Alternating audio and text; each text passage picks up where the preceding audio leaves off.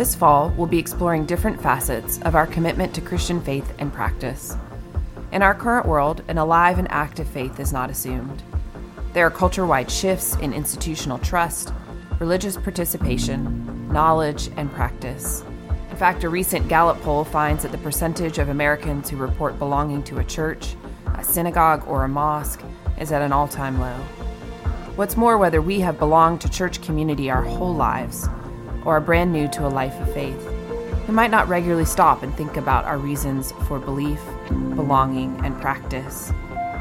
These shifts in religious landscape provides us the opportunity to re-examine our basis for faith and spiritual practice and to find new and redemptive ways for living. Each week on the podcast, we will explore some of the biblical and theological roots of questions related to who we are as Christian followers. Why church? Why study? Why Jesus? Why gather? Why serve? Why care? Why worship? Why give? We invite you to listen, to reflect, and to join the conversation. On this week of our podcast, week 3, we are taking a look at worship and why that is important, why it's key in our lives to have time apart to focus on God. Hi, I'm Mark Brainerd. I'm pastor for Congregational Care and Administration here at Preston Hollow Presbyterian Church. And this week we are taking a look at the Gospel according to Matthew, chapter 14, verses 1 through 23. As we take a look at this passage, what do we see? In this passage of Scripture, we see that Jesus needs time apart from the world and its demands. Its demands to worship and to pray and simply to be with his Father. And Jesus knows this. He goes in a boat to a deserted place by himself. Later, he goes up the mountain by himself to pray. We enter the story of John the Baptist's demise. Herod was angry with John, so much so that he had John bound and imprisoned for speaking out against Herod's relationship with his brother Philip's wife, Herodias. This sounds a bit like an episode of The Real Housewives of Galilee, if there were such a thing. Herod did not appreciate being called out by John for illegally divorcing his previous wife, then seducing and marrying his brother's wife. He wanted John to suffer, even to die. But Herod was mindful of the crowds who respected John and regarded him as a prophet. It was not until Herod was challenged by Herodias' daughter that he made the decision to end John's life by having him beheaded, his head being presented on a platter. Upon hearing of this, Jesus went away to be alone. Although by this time both the religious and political leaders were at odds with Jesus, crowds of people remained enamored by him. They went to great lengths to seek him and to follow after him.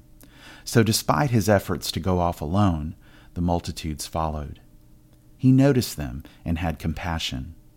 They were demanding of what he could give, and he gave willingly, healing and praying.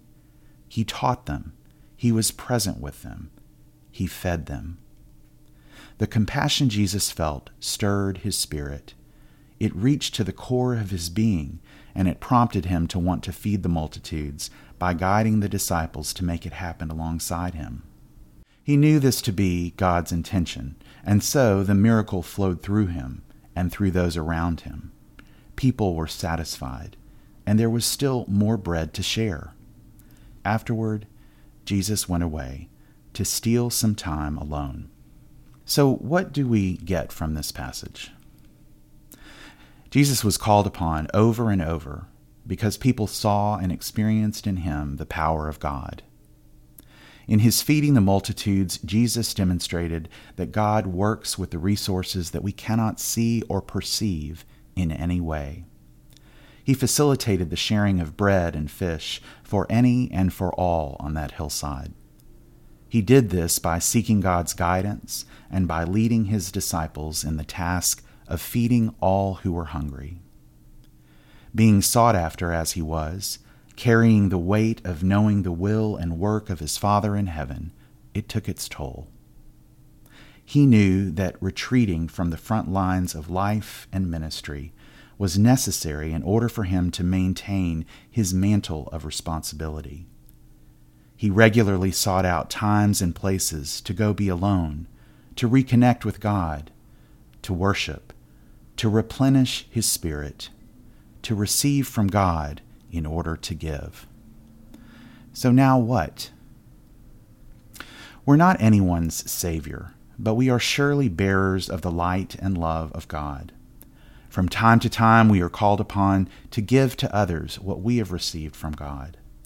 It may be a word of encouragement, a pat on the back. It may be offering a prayer, guiding someone in learning something in God's Word, or simply being present with someone in need of community and care. We cannot fulfill these tasks without our own times with our Creator, where we are filled by God's Spirit, where we are renewed and restored.